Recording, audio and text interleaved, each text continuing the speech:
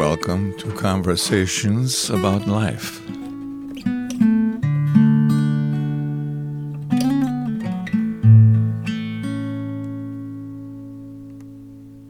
Well, thanks, Thomas. I'm looking forward to talking with you. Likewise. I know you from, I photographed your wedding several years Yes. ago, you and Kate. And you caught my attention then because of your devotion to the Christian faith and you're Roman Catholic. So, your devotion to the Christian faith through the Roman Catholic tradition. And then I've recently just been looking up information on you a little bit through Facebook and through the website and stuff. And you have a master's degree in catechetics and evangelization. Am I saying those right? Yes, sir. You're an author of a couple of books. Mm-hmm. And the way you what you say about yourself on Facebook: I'm an author and a missionary, husband and a father. I love Jesus and his Catholic Church. And then you're also a member of the Catholic Speakers Organization. Anything else you'd like to say as far as just who Thomas Wurtz is? That's a dangerous question, an open mic question. I mean, I'm a man saved by grace and a father. I think you mentioned that. We have 5 little ones, so son of God. So yeah, those are the most important things. Yeah. Trying to do my best to be faithful to him. So yeah. Did you grow up in the Catholic faith? I did. Born and raised. Cradle Catholic is the term. Okay. The term we use. But it wasn't really until college, the end of my college time, that I lived as a Christian. So what happened? What made the difference or transition from it being kind of more of what you were raised in to being something that was more important to you personally? Yeah, it was when you live apart from what you're made for. At least that's what I was doing. I was living apart from a relationship with the Lord.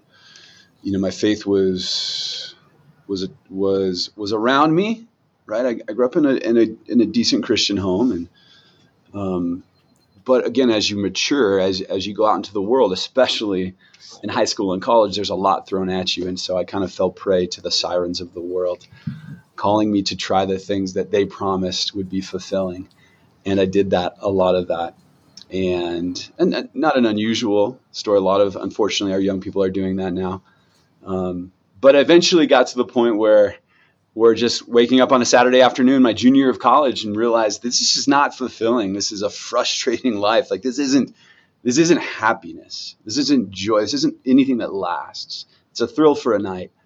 And you tried again, and and it just keeps ending with a lower crash. And so I had been blessed to be at a Catholic college with a lot of very faithful men. And my older brother was there a couple years ahead of me.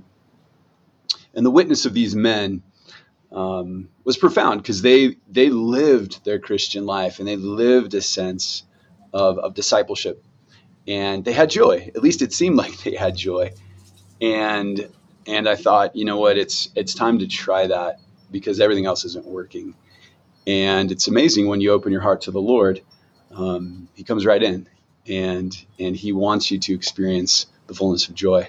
That's what he calls us to. That's what we were made. We were made for him. And so finally, when I guess surrendered to him, and it's a slow process. It takes a while to be freed from attachments to things and sin and various stuff. But yeah, I said, okay, Lord, you've been on my shoulder this whole time, and I haven't given you pride of place, if anything. So I'm ready to try that, and he did the rest. So as far as like trying that, what does that look like? Like what was when you decided, well, I'm going to try this, what was your first step in that? What was the try? Yeah. The first step was starting to pray. So to converse with our Lord. And as Catholics, we have a strong devotion, as I think you're probably well aware, you've done a lot of Catholic weddings, to the mother of Jesus. And so to come to her and ask her to help walk me to her son, right? Help me to be a better follower of Christ. And so that was something that you grow up, there's a cultural element to it, which can be empty if there's not a lived faith. But at this point in my life, I think Our Lady was really there helping me. I want to take you to my son. And so I knew that it was a comfort, and I think the Lord blessed that. So starting to pray the rosary, but then also, so for Catholics, we have a lot of unique things. The sacrament of confession is one of those where we go to a priest believing that he's acting in the person of Jesus Christ and confess our sins. So I did that, went back to just trying to be made anew, right? We're made anew through confession and being made clean, and just starting to then rid myself of things that drew me away from the Lord. So my lifestyle, right? It was a lot of alcohol was involved, the party stuff in college. So stopped doing that. At least that was what I was going for. I don't think I was completely perfect, of course, but trying to be sober, trying to just live a life of virtue, trying to imitate our Lord. So those were, I think, the big things that first year, and just availing myself to his grace more, right? And I think some of that is just avoiding the things that he doesn't want, avoiding living the way that he doesn't want me to live, right? The Lord calls all of us to live properly, and I was living in a disordered way. And so trying to adjust those things. I got in 2 Bible studies. So just trying to immerse myself in the Word, in the living Word of God, which pierces the heart, and trying to let that happen. So I think those were some of the big things. Of course, then reading certain books and just really immersing all aspects of forming my mind, forming my heart, and trying to then, through striving to virtue, make sure that my emotions and passions were aligned properly. So I don't know if that gets to your question or not. Yeah. The practice of Catholics with confession to a priest has always kind of appealed to me. I think it might be in James where there's confess your sins to one to another. Right. And so we have in our congregation, times of confession as a congregation, but there's not like just verbalizing it out loud to somebody that, there's something appealing about that. For me, I grew up Protestant, and then, but it wasn't something that just meant much to me, and I grew rebellious in my teenage years. But I came to a low point in my life where I was just disgusted with who I was morally. And I was by myself, and I turned to God and just asked him to save me from what I had become. And I remember just a load of guilt just being lifted from me. I wasn't expecting anything, but I felt just as light as a feather after that. And my lifestyle didn't all just change overnight, but there was definitely something different. So in your experience, was there, a particular time of like just the whole thing about sin, and then being forgiven and realizing that, and just that making an impact on you, or is that kind of rather than like that one pivotal time, is it more like a regular thing through your practice of confession and so forth? No, absolutely. I was going to say, every time I go to confession, even if I haven't done anything really significantly bad, we would call them mortal sins in the Catholic Church that kind of kill the life of grace in our soul. But every time you get a sense of relief. And I think you spoke to it, right? There's something in our humanity that just appreciates the ability to speak. I mean, we do that even in our relationships, like the ability to ask forgiveness of our spouse or our children or our friend, and to be hurt, to hear the words, "I forgive you." It's just, there's something in it that's just healing, that's profound. And so every time I get to do that with our Lord, and even if it's, if technically as Catholics, we only are required to go to the sacrament of confession if we've committed mortal sin, or once a year. And so, even if it's a confession in my house, just saying, "Lord, forgive me of my sins this day," there's still a sense of relief every single time. Mm-hmm. But that first time, my senior year of college, I'd gone to confession as a child, but as an adult, really coming with profound sorrow of my sins, right? Contrition. There's what's called a general confession as a practice of devotion as Catholics. So if you're just coming back, to the faith and living the Christian life, a general confession is trying to think through your entire life. So it's it might be an hour long where you're going through everything, just trying to lay it all out. And it's just a beautiful, just taking the beast of burden off your shoulders. Our Lord is, burden is light when we give it to him. And so I think we give the sin to him, and he forgives it. And so I remember that with a beautiful old Benedictine monk, Father Bruce, who's now with our Lord, just kind of walked with me that year as a spiritual director, just trying to challenge me, help me to hear what the Lord's voice, and to understand as a young man, again, growing up in the faith, but just, when you grow up with something or you hear something and it's not super interesting to you, there's pieces of it that remain, but you don't fully understand something until you actually seek to engage it. At least in my life, that's how it was. And so he was just able to walk with me and help me kind of understand what does it mean to be a Christian man? How do you do this, right? How do you be a disciple? Because he's not here walking right now, right? So like, go fishing with him, go camping with him. Like the apostles did that stuff with him as he was present here. And yes, he's present here spiritually and all those other things, but I don't see him right now. So how do I follow him? But yeah, the relief of just confessing the sins every single time. And I try to do it every 2 weeks to a month if I can, just to practice that. Because I know that the Lord just gives me his grace every single time in new ways, just to continue to heal me and transform me. So, you were mentioning that Jesus isn't here with us in the physical body. Not long ago, it just kind of stood out to me. I was reading in the Gospel according to John, and he said, it is something along the lines, "It is good if I go away, because then I will send the Comforter or the Helper." So evidently, even though he's not here in the physical body, in some way, it's better that he's not, but rather that we have him spiritually, or something along those lines, I guess.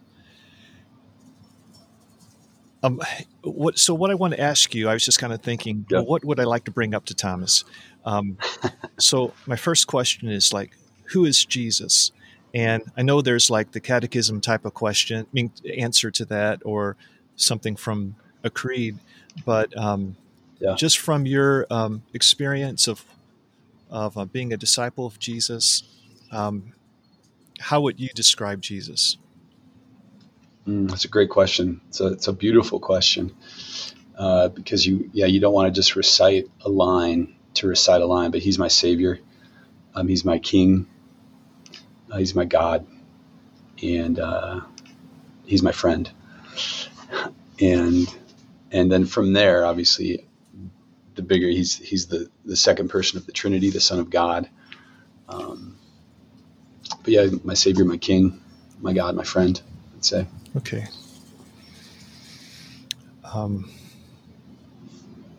When it comes to like the beauty of Jesus, I guess, or the beauty of the Christian faith, just wondering what your thoughts were. I was recently listening to he's an icon carver. He's with like the Eastern Orthodox tradition, and he was talking about like when he encounters people he doesn't who are he's talking about the Christian faith, he doesn't necessarily anymore rely on apologetic, rational arguments so much, but Mm, rather he just tries to show them the beauty of it, and that it's to show them, why it's compelling and that type of thing. And I thought that was kind of interesting, and there is something beautiful about it all. But is that something you've thought much about? And if what yeah. what is it to you? What do you see in Jesus or the Christian faith that is just compelling and beautiful? Yeah, that's a profound question. Lots of elements to that. I firmly believe in what you just said, that in this day and age today, our culture, um, to change hearts, I think beauty and goodness are going to lead the way. Like proclaiming truth, we have to do it, but it lands on a whole different set of beliefs and ears and hearts. Right. I think, the majority, not the majority I think are still Christian, but the loud voice in the culture is coming from the radical far left ideology, not politically, but ideologically, anti-Christian worldview. It's coming from a whole different set of fundamental beliefs. And so it's hard, it's when you have a conversation about certain beliefs, it's like you're coming from different planets, because you're fundamentally coming from a very different worldview Mhm. and understanding, and so it makes it very difficult to dialogue. Yeah. And so I think beauty is a softer way to open people's eyes to something transcendent. Mhm. And the Christian life is a beautiful life. Hmm. I mean, because it's a life of peace, it's a life of joy, right? The gifts of the Holy Spirit are beautiful when someone actually stops and looks. Not to mention the art and photography, like you have done for our family multiple times, like beautiful things. They do stir something in us, because again, we're made for for a relationship with something transcendent. Goodness is, I think, a similar. It reflects beauty, it reflects a harmony, it reflects an order that speaks to, again, how we were designed to live. And so I think, yeah, you walk in, you see beautiful icons or beautiful churches or just nature. I'm in the foothills of the Rocky Mountains. I mean, it's just the beauty of what God has created, and then how man can capture beauty. I think is something that will hopefully change the world. Beautiful music as well. But the Christian life, yeah, is a reflection of, if it's lived well, it's a reflection of Jesus, who is God, who is love. And so, of course, that's going to reflect something that's profoundly beautiful. Mhm. And we talk about to be an evangelist, right? To share the gospel. The first place to do that effectively is in our own witness, right? If our witness isn't aligned to what we're saying, then we don't live a consistent life. We don't live an integrated life. And so, but our witness can be very beautiful, and you have a number of children. We have 5 small children. Maybe we'll catch you one day. But, I think just even that is pretty different, and it's chaotic and wild, but there's joy, there's life, there's beauty. And I know we have some of our friends that see that they're maybe not living the Christian life, or they're not sure, or they're young in it, and they're they haven't fully jumped in. Maybe don't have the same openness to life, but they see it, and there's something that resonates in them, like that's just beautiful. The children that you're bringing, and so I do think living our life in accord with our Lord is how we will live joy, and joy is a beautiful thing that's contagious. But in general, I think beauty and goodness will change hearts right now in this world. Yeah. And we need more of that. Yeah. I guess to be a witness is to like experiencing something that you want others to see, experiencing God's faithfulness, I suppose, Yep. and it being on display, experiencing the joy, as you said, of the Christian life, and it Mm-hmm. and then being transparent where others can see it, and so forth. I mean, yeah, if the greatest place in existence is to be in front of our Lord in heaven, right, then someone that is a witness to Christ, that is a reflection of him here on earth, is going to be a profound, beautiful thing. I don't know if you've seen the TV series The Chosen, Oh, I have, yeah. but I think I love that. And I think one of the things I love about it is they are able to capture on camera people's encounters with Jesus in such profound and moving ways. Like when the woman is up on the roof as they drop the paralytic down, or I don't remember all the different, but that was one that I remember was profound. St. Matthew, when he finally has that encounter at the end of season 1, like I just think that, and while we're not Jesus, we are. He's alive in us if we've given our life to him, right, and we've come to him. And so I think as we seek more of him and let him seek us and transform us, we reflect him more because he's alive in us. That's what grace is. And so yeah, I think it's pointing to what is the greatest of all realities, which is being with our Lord in heaven. So,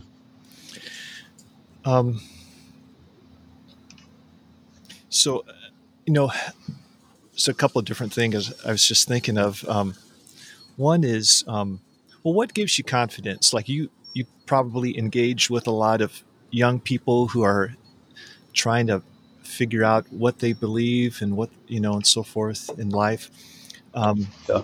If they were to ask you, like, so you like the Christian faith, it's compelling to you, but what gives you confidence that that it is reality rather than this is just a naturalistic world and we're just telling ourselves stories?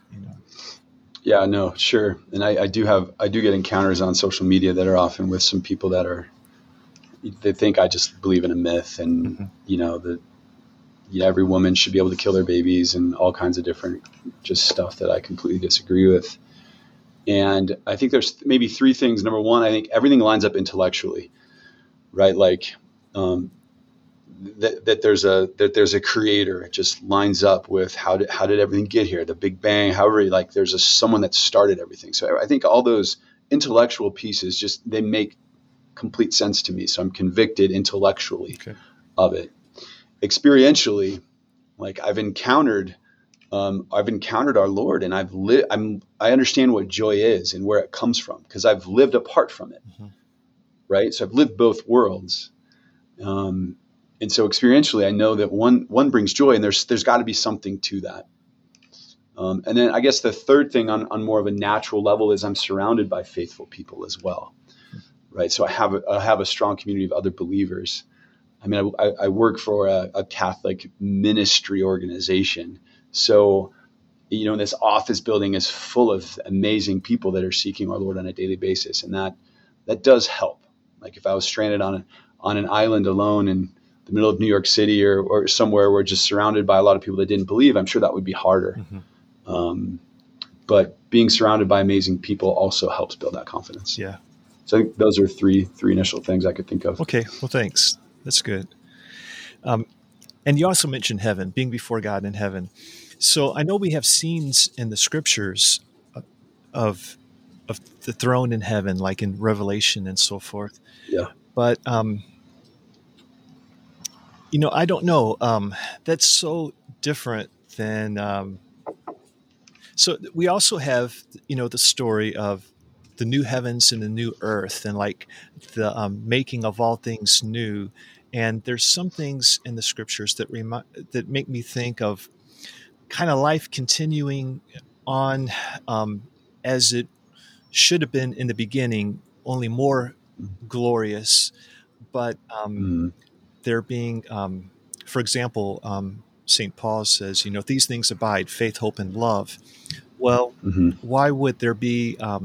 Why would faith continue on and hope continue on if we reach some kind of a static type of place? It seems like that, you want faith and hope when you're in the journey. So it makes me kind of wonder if like the age to come is like still journeying forward, and if it's I don't know, that I think that appeals to me a little bit more than eternity in a worship service or something like that. I don't know. Do you have any thoughts about that? Or You don't want an eternal cup of Starbucks in heaven. Well, that's very interesting, and the way to look at that line from St. Paul, because it was my understanding and the belief would be, okay, if you're in front of the Lord, there is no longer any need for the theological virtues of faith and hope, because you're there, you're encountered Him, mm-hmm. and faith and hope are a gift from the Lord, which I guess would be the fourth thing, going to the confidence, just simply the gift of faith, right, from our Lord. Yeah. But I guess I was assuming that. But yeah, so my full wholehearted belief is this: our life on earth is our pilgrim journey. It's our choice, and at the end of our life, our choice has been made. If we want to be with Him or if we don't. C.S. Lewis's Great Divorce is a really cool visual of kind of that reality. Mm-hmm. But heaven it's the ultimate ecstasy that lasts forever. Mm-hmm. And it's interesting because I love your idea of I really hope it's not as much as I love going to Mass or whatever. I hope it's not the same experience, because I'm on this earth still broken, still get bored, still get distracted, because I'm still a messed up human being. But hopefully, if Lord willing, I get to heaven, that everything has been made anew, like you mentioned, and my whole existence is aligned properly.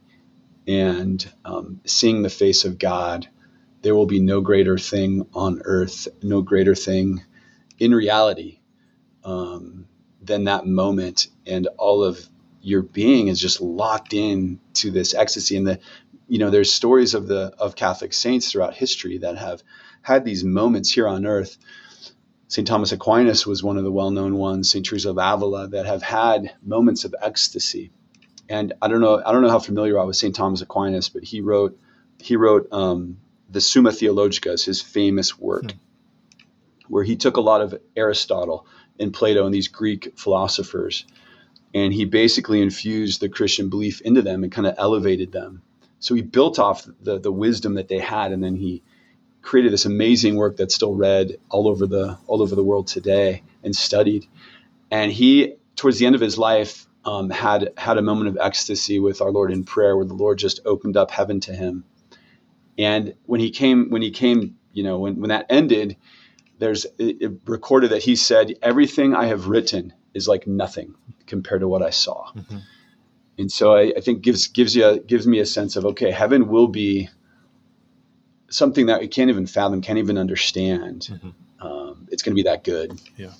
So yeah, I do think, again, heaven, all that will exist is love, because God is love, and there's no need for faith and hope anymore. But that's interesting. I don't fully understand what maybe Paul was referring to in that moment, but yeah.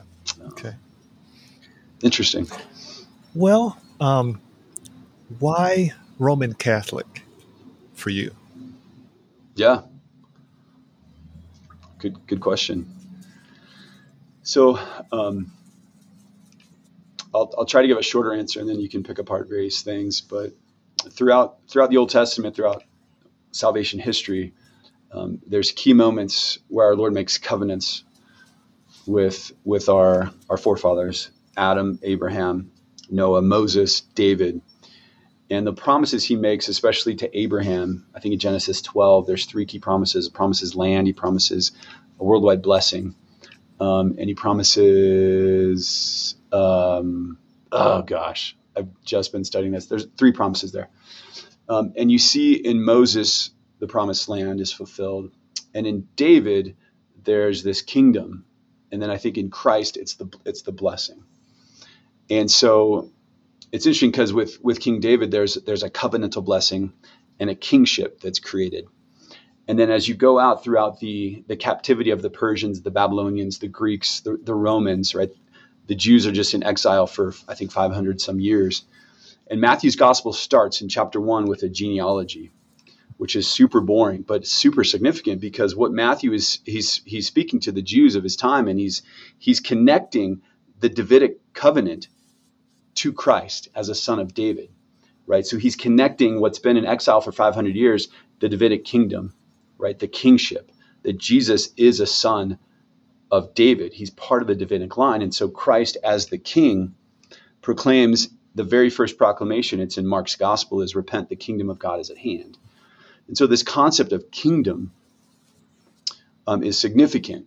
And then in Matthew 16, Jesus is saying, who do you say that I am, to his apostles? And Peter says, you're the Son of the living God. And he says, blessed are you, Simon, son of Bar-Jonah, for flesh and blood does not reveal this, but my Father in heaven. And on you, so he changes his name to Peter, which means in Petros, which means rock. On this rock I build my church, and I give you the keys of the kingdom of heaven, which is a reference to Isaiah 22, because in the old covenant Davidic kingdom, the keys of the kingdom meant authority. And there was always an al-ba'it in Hebrew, or a prime minister. And so Jesus, so again, what I believe is Jesus is making Peter his prime minister of the kingdom, which is the church on earth. And so throughout history then, from day one in Acts of the Apostles, that was the start of the church. And then we saw throughout the years around 1000, you mentioned the Eastern Orthodox, there was a split between the East and the Western churches. Very close, but there's kind of an authoritative split. And then with Martin Luther, we see the Protestant kind of Reformation, and now we're looking at 50,000+ denominations of Christianity, all believing slightly different things. And so beautiful faith and people sincerely seeking our Lord. But I know in John 17, Jesus explicitly prays that God, may they be one as we are one. So I know our Lord wants us to be unified. And I believe that the Roman Catholic faith is that kingdom that our Lord spoke of in the Gospels.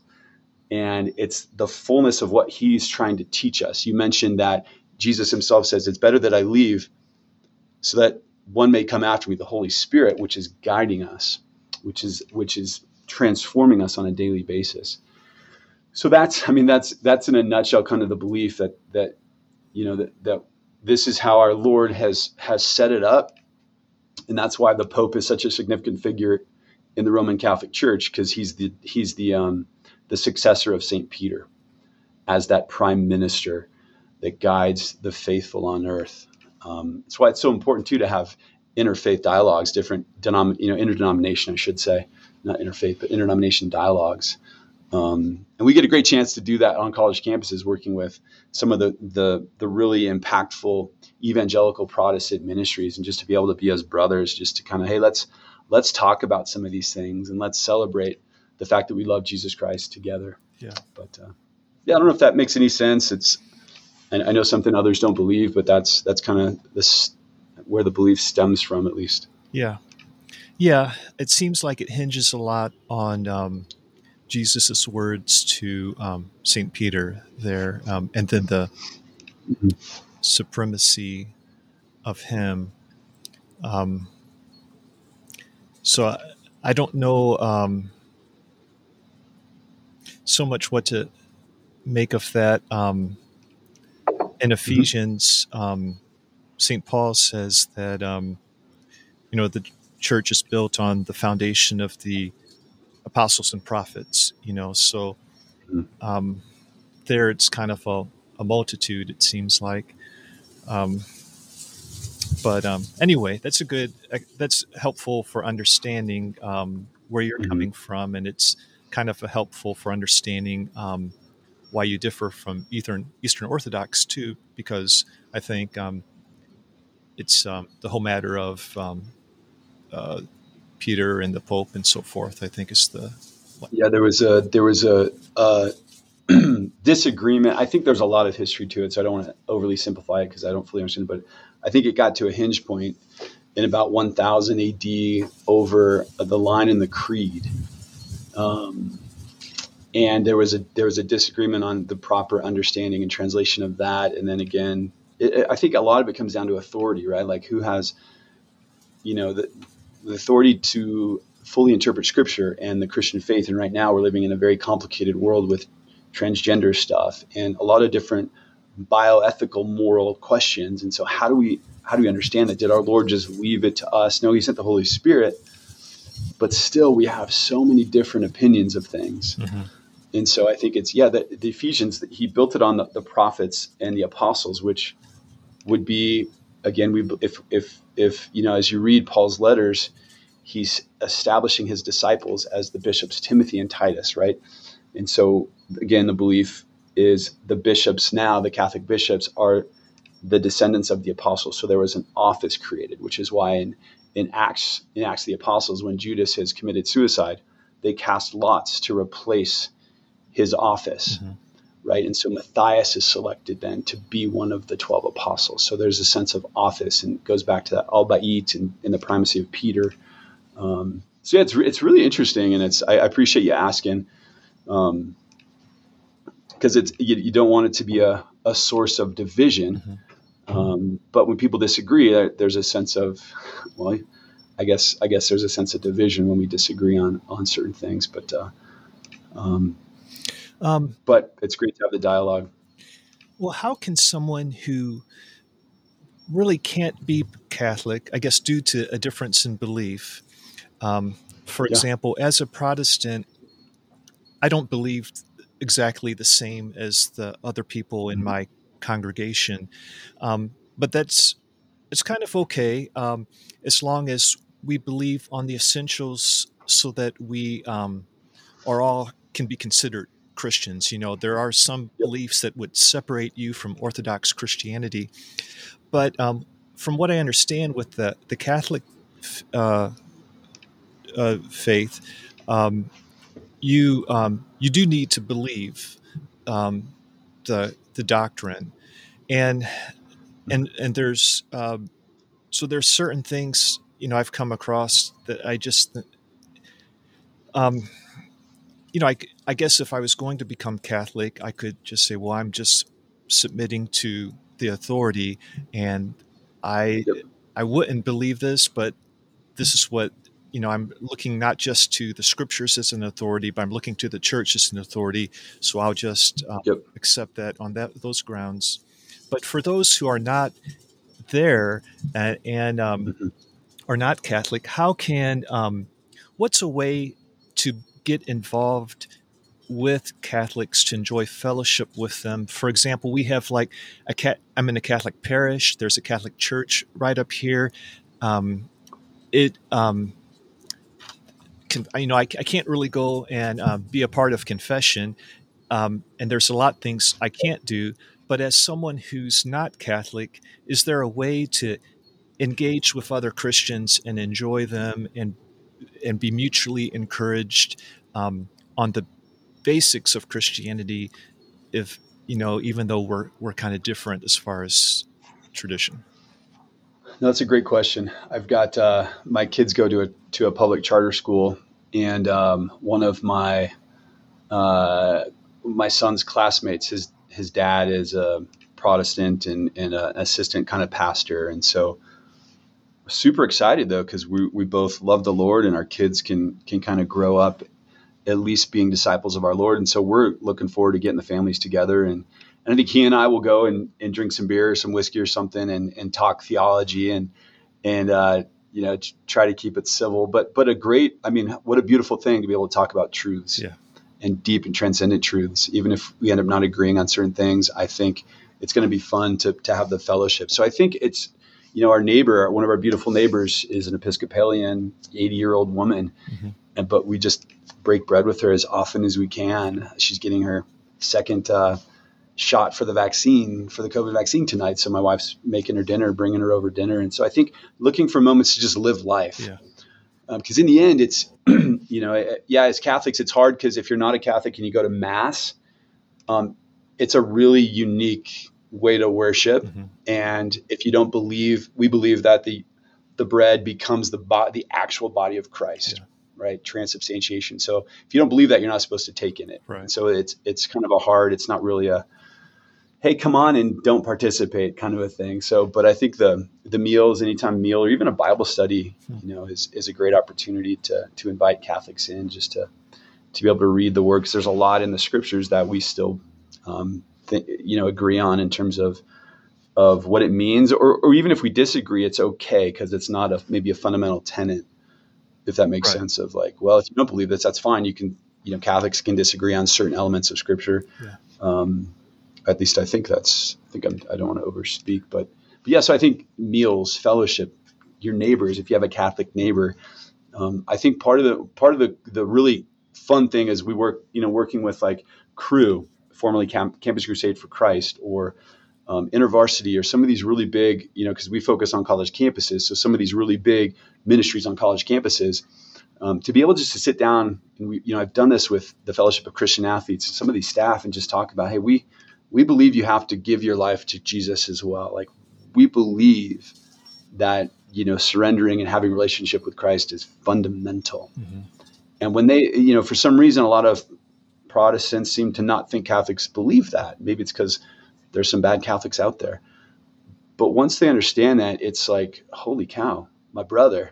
And it's really cool. And it's really fun then to be able to walk with them. And so I think for any of your listeners that maybe had a perception that Catholics aren't really Christians or don't believe that you have to have a relationship with God, that's not, with Christ, that's not true. The church has always taught that. Mm-hmm. The significance of a friendship or a personal relationship with Jesus Christ is fundamental. So, yeah, I think that there are stereotypes. I don't know necessarily what they are from Catholics toward Protestants, from Protestants toward Catholics.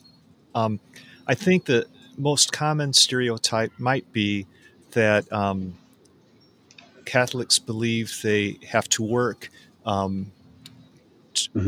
get to earn salvation. Yep. Yeah. Yep. And it doesn't seem quite that simple to me from the Scripture, that just the importance of overcoming, as the letters to the churches, in the beginning of Revelation speak of the importance of overcoming, or Jesus in the Sermon on the Mount speaks about the hard road that leads to life. It's not quite so. It seems a little simplistic to me. That stereotype toward Catholics. But anyway, do you want to address that? I mean, I could. The other big one is we worship Mary. Right. Yep. So I think with earning heaven, I mean, there's probably a good reason why that stereotype exists, because some Catholics might speak incorrectly about it. But so the big difference is we don't believe in sola fide, and that once you surrender to Christ, you're saved. We believe you surrender to Christ, and now grace is back in your life, but it's a daily decision, and the Lord has not removed our freedom, and that we still, until the day we die, can choose to change our mind. And so it's this constant journey. But no, we are saved by grace. But it's clear in the Scriptures that talk about faith without love is dead. Mm-hmm. And so the concept of works isn't like we have to do things. It's that, no, we actually have to live as disciples. We actually have to reflect love, or our faith was just an empty proclamation. Mm-hmm. And I think that's where there's the confusion of earning it versus being faithful and loving, which our Lord has called us to. Because he clearly says, even Paul, you mentioned, right? Faith, hope, and love, the greatest of these is love. Mm-hmm. And if we're not living love, then we're not reflecting God. We're actually not being faithful as disciples. So Do we actually want to have a relationship with him? So that's kind of the issue there. And then the worshiping Mary is well, we don't, but we do go to her and ask her for her prayers. Mm-hmm. And you mentioned Revelation 12, the really cool image of Our Lady with the crown and battling Satan. And so again, it goes back to the Old Testament structure of a kingdom, and that the queen was the mother of the king, because they had multiple wives. And so Jesus as the king, the new Adam, the new Moses, the new David, Mary is our queen in terms of that. And so she's not God. We don't worship her, right, but we do have a devotion to her as the mother of Jesus. Mm-hmm. So as far as the salvation, you believe you can fall away from the faith, but it's not so much like you haven't measured up in your performance. It's more of like you've fallen away with your faith, rather than trusting in the Lord and that being evidenced by your life. It's you're giving your devotion allegiance to something else. You're going a different route. That's what falling away Yeah. means. Yep. Okay. Yeah. So yeah, we believe in through the baptism, which I know there's different beliefs on baptism, but we enter into the family of God. We're as adopted children. And so it's just on the natural level, you think of my children. My oldest is 8, so they basically don't have a choice. But as they get older, and hopefully they won't live in my house forever, but as they get a little older and a little more independent, they can walk out the door one day and never come back. Hope that never happens. Or they choose to live in the house and follow my instruction that you don't hit each other, you don't scream, you listen. Like there's certain rules for us as a family to thrive, right? And I think it's similar in the scriptures. St. Paul is very clear on certain moral laws that we have to follow, kind of obligations just to stay within the family. Otherwise, we tear each other apart. And so I think it's that kind of an idea of, we can still choose to say, God, I actually no longer want to follow you. I'm going to go this route. And he's not going to prevent that because God can't force it. If he forces it, then love does not exist. Because if you have love, you have freedom. And if you have freedom, that's only when you can love, right? If I put a gun to someone's head and say, do you love me? That's not love because that's forced. And it's cohesive and it's coercion, excuse me. And so I think it's the same with our relationship with God. Every day I say, God, I choose to serve you this day. I want to be your disciple. And the only reason I can say that is because he's given me grace, which I think any Protestant would probably agree with that statement. But if I stop loving, then do I actually have faith? Because they're so related. Like love is the fruit. So anyways, good question. Thanks. Just to give you an opportunity to respond to this, if you have any thoughts about it. In my circles, the response would be probably taking a verse from 1 John, and there, I believe it's speaking about the Antichrist, but it says, they went away from us because they never belonged to us. So in my circles, the response, if someone fell away, the response would be, well, it was never authentic in the first place. Sure. And that there might be there would be kind of other things giving a foundation to those sentiments, but that's a common verse. Do you have just a reply to that? Well, I think, and I've definitely heard that, if they never didn't actually give their life to the Lord fully. I think it's interesting because you look throughout history and the early church fathers, and the idea of sola fide really wasn't a thing until the Protestant church really looked at some of St. Paul's writings and kind of interpreted some of the things he said in that light. And it goes back to, again, who has the authority to actually interpret these things, which is the fundamental question that I think we should be wrestling with. But it's just I don't know how you would. I'd love to how you respond to this. If someone surrenders to Christ, it says, "I give my life to you. I'm saved." What happens to their free will? Like the next day, are they not allowed to decide, I changed my mind? Like that doesn't logically make sense to me. Because again, if our Lord does not force us to choose him, the prodigal son is clear on that. He let his son go to squander everything, but he was looking and waiting. And when he saw his son, he ran to him and he put his best robe on him and he put the ring on his finger and he slaughtered the fatted calf. He celebrated that. His son could have gone again. And I think it's like every day we come to the Lord because he wants us to love him. He wants us to choose to love him. And I think if we just said, one day I'm in, but then we live and we squander that, he'll let us leave. So I mean, it's because he wants us to choose, and he's given us our life as our journey to choose. So that's how I see it. So it just doesn't resonate or make sense that someone can no longer reject God because they had a moment of grace. Hopefully they don't. So I don't know how that wrestles with that belief, or how you would respond to that, or how your congregation would respond to, has freedom been taken from them? Right. I don't know. It's not all just a black and white type of thing in me. I do there are plenty of scriptural warnings about falling away.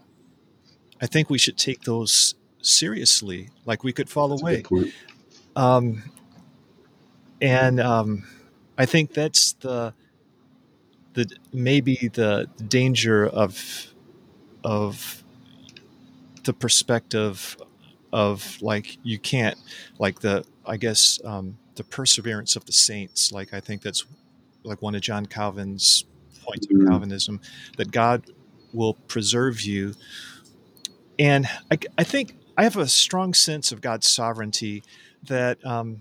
yes, I turn to the Lord, but a strong sense of his sovereignty of being involved in orchestrating everything in my life, and Sure. that turning and that conversion. And if I remain walking with him, I would think of it, I would just have him to thank him for, preserving me, keeping me, and so forth. So I don't know. There are those warnings that sure make it look like you can fall away, and they're there. So that Mhm. doesn't really answer your question, but that's just Well, I think that's really insightful, and I think even the Corinthians, right? Paul just goes back to them, as they became Christians, and then they fell prey to worshiping at the temples again, or eating the meat that was sacrificed to the idols, mhm. the gods. And so calls them back in different moments with these early Christians and calling them back. So there's even we see then, I'm sure people surrendered, but they drift away, and so it's. Um, I think that's wise. You're right. There are those elements, and so I think I think it's good. It's always good to read. What did the Christians believe, Mhm. starting in Acts of the Apostles, and those early church fathers are profound because you really get a sense. What the Catholics believe, that because it's been hundreds of years of old guys, popes writing and kind of shaping Christianity, which I can understand, the perception of that, but I think the fluidity and the integrity of the belief, from the Acts of the Apostles. And again, we didn't have the New Testament until 300 AD, until the church gathered and said, this is what we believe. Because there's, the letters of St. Thomas and all these different kind of writings that weren't considered the divinely inspired word of God. So where does that come from? Like some of these questions, I think we just got to wrestle with. Who the Catholic Church gave us the Bible, right? I mean, I don't say that flippantly, but that's just kind of historically how it happened in 300 AD through the councils. So I think there's something we really got to start wrestling with, some of the historical elements as well of the Christian, the birthing of the Christian Church. Mhm. And I love that. I love that you wrestle with these things, and I appreciate the questions and the openness and the feedback too. It's the one thing that Catholics need to do is to be better Christians. I'll admit that. So Yeah, yeah. I guess we could say that for all of us. probably. Um, so, so in evangelism, um, just that word implies a message. Um, Mm-hmm. I might be getting this wrong, but the euangelion, is it like the Greek word for like the Evangelion. evangel Mm-hmm. or something? So, Mm-hmm. so what is the message? Like, is it the same as when Jesus went out and said, "The kingdom of God is at hand. Repent and believe the good news, the gospel." Um, Mm-hmm. is it, or then St. Paul in 1 Corinthians 15, he says, "This is the gospel I preach to you," and he goes into Jesus' death and resurrection. Um, if you were to kind of put the message in a succinct way, just how would you state it? Yeah, yeah, probably very similar to what you would say or what you would hear. It would start with, God created us out of love.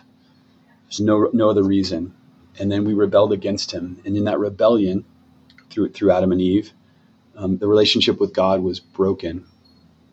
Right, His presence was removed, and he called us back, and it just wasn't, we weren't responding. We couldn't bridge that chasm that the brokenness caused between us and God, until finally he became one of us in his son, Jesus Christ.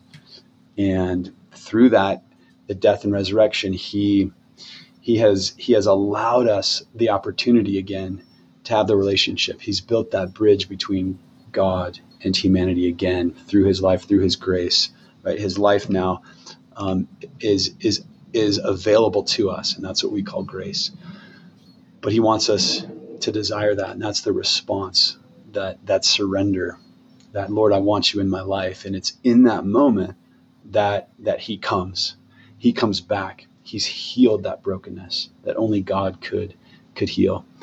And then I think the only difference really would be, I guess, that it's not a one and done, but it's not the sola fide belief, and that the completion would be entering into the family of God, the Catholic Church. So that would be kind of that next step in walking through that.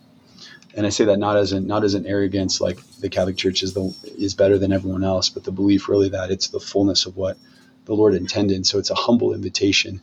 And I know it's a controversial one, but so I think the gospel, the simple gospel message is very similar to what you'd see an evangelical say. I think we try to mimic very elements of that because it's super creative, super succinct, and super impactful. So Yeah. So God created us. We broke the relationship. He came down to die for us, and there's complexities in there that help. Why did he have to die, and all those different things? But Yeah.